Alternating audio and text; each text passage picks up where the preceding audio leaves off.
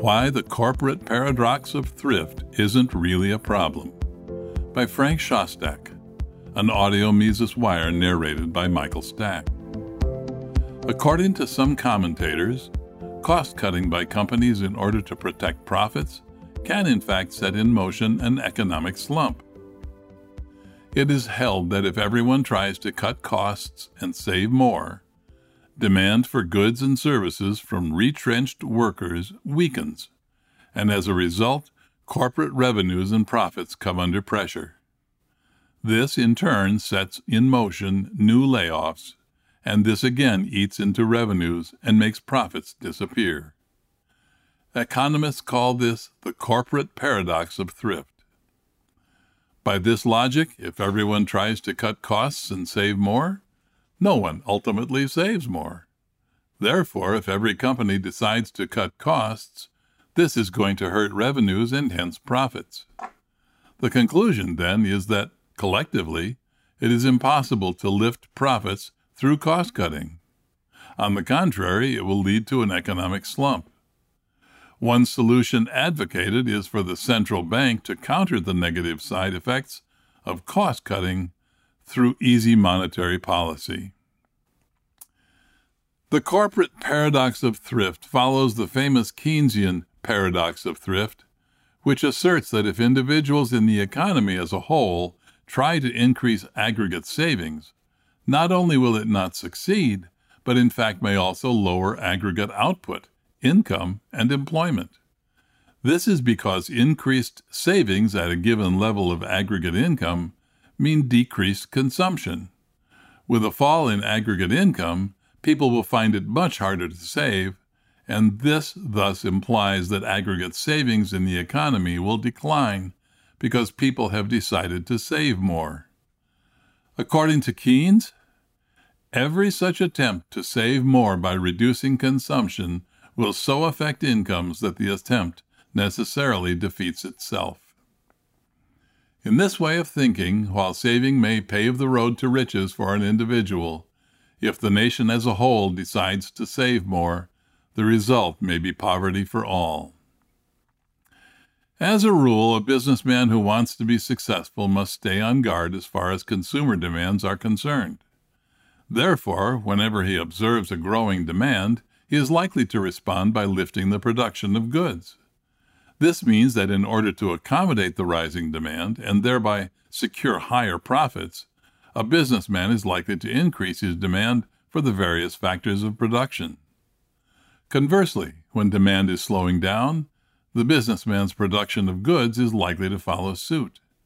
Consequently, to protect his profits, the businessman is likely to reduce his demand for the various factors of production in line with the decline in the production of goods. Note that a major factor behind businesses embarking on cost-cutting is the emerging economic slowdown. This means that businesses are simply responding to the slowdown. They do not cause it. What is it, then, that sets in motion the economic slowdown that causes businesses to react in this way? The systematic intervention of the central bank sets the platform for the recurrent boom-bust cycles. For instance, when the economy is perceived as not expanding quickly enough, the central bank loosens its monetary stance. This in turn gives rise to various bubble activities. An economic boom emerges. The economic boom is in fact a massive misallocation of resources. On account of the interest rates artificially lowered by the central bank, businesses decide to undertake various capital projects that prior to the easy monetary policy were not considered viable. Once the boom is perceived as being too strong, the central bank tightens its monetary stance. This undermines various capital projects and various bubble activities that emerged on the back of previous loose monetary policy. An economic bust is now set in motion. Once the slump becomes too painful, the central bank loosens its monetary stance, setting in motion a new economic boom. Therefore, the process of systematic intervention by the central bank generates new booms that are followed by busts. Savings are popularly seen as a leakage that weakens the flow of spending, thereby weakening overall economic growth. But this is not so. When a baker produces 10 loaves of bread and consumes 1 loaf, his saving is 9 loaves of bread. The baker may decide to do several things with his saved bread. He could use the saved bread to sustain himself over the coming week. He could exchange some of the bread for other consumer goods, or he could exchange it for various parts that will enhance his oven. Observe that at no time has his saved bread caused a leakage, and hence a fall in economic activity. On the contrary, saving is exactly what sustains economic activity.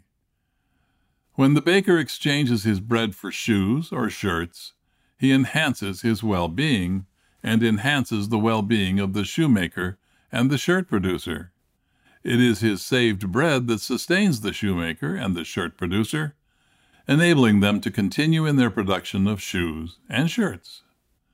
Furthermore, if the baker decides to exchange his bread for, say, parts or machinery that improve his oven, his productivity increases and his production of bread follows suit.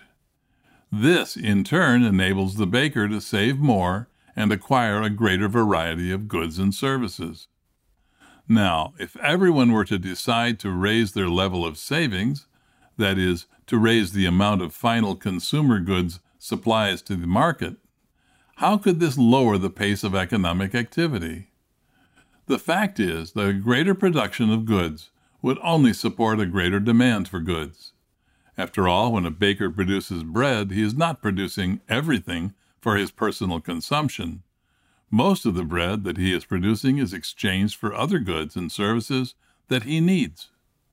Hence, his production enables him to acquire other goods and services. The introduction of money does not alter what we have said so far. Now, a producer of consumer goods exchanges his saved goods for money. In exchanging his savings for money, he has still supplied the other producer with his saved goods. The money received by the producer is fully backed by his unconsumed production. Whenever people acquire capital goods such as machinery, they transfer money to the individuals who are employed in the making of the machinery. With money, the machinery maker can choose to exchange it not only for consumer goods, but also for various services. The service provider who receives the money could in turn exchange it for consumer goods and services to support his life and well-being. Without the medium of exchange, that is, money, no market economy and hence no division of labor could take place. Note, however, that money is not the means of payment, but the means of exchange. Individuals pay with the goods and services they produce. They do not pay with money. Money only facilitates payments. Money enables the goods of one specialist to be exchanged for the goods of another specialist. By means of money, an individual can channel savings, that is, unconsumed consumer goods, to other individuals, which in turn permits the widening of the process of wealth generation. Despite its importance as the medium of exchange, according to Rothbard, quote, money per se cannot be consumed and cannot be used directly as a producer's good in the productive process. Money per se is therefore unproductive. It is dead stock and produces nothing. End quote. Again, money's main job is simply to fulfill the role of the medium of exchange. Money does not sustain or fund real economic activity. If a company trims costs in order to make a profit, what is wrong with this? By making the transition from a loss to a profit, the company in fact makes more efficient use of its resources. The use of its resources now generates a positive return. That is, the company has created real wealth. According to Mises, quote, the only goal of all production activities is to employ the factors of production in such a way that they render the highest possible output. The smaller the input required for the production of an article becomes, the more the scarce factors of production is left for the production of other articles." End quote. Consider a farmer who plants 10 seeds and harvests only 5 seeds.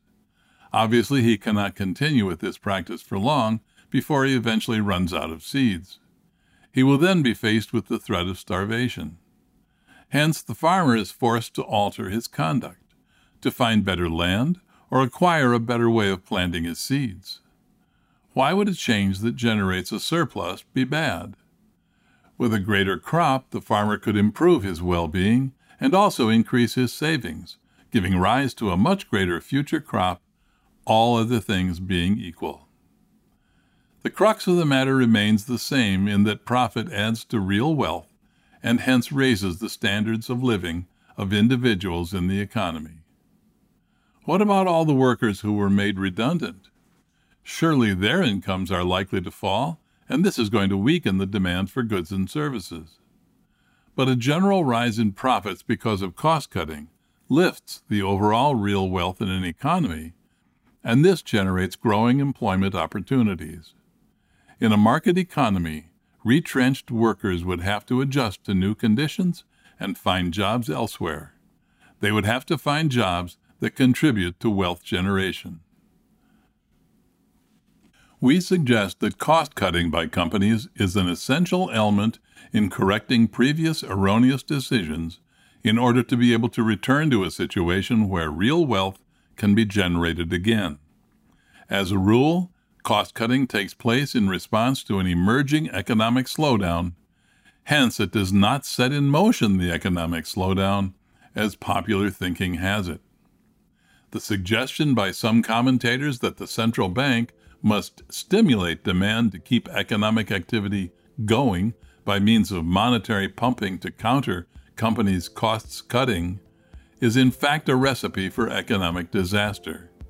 Central bank monetary policies are the key cause behind the menace of boom-bust cycles. For more content like this, visit Mises.org.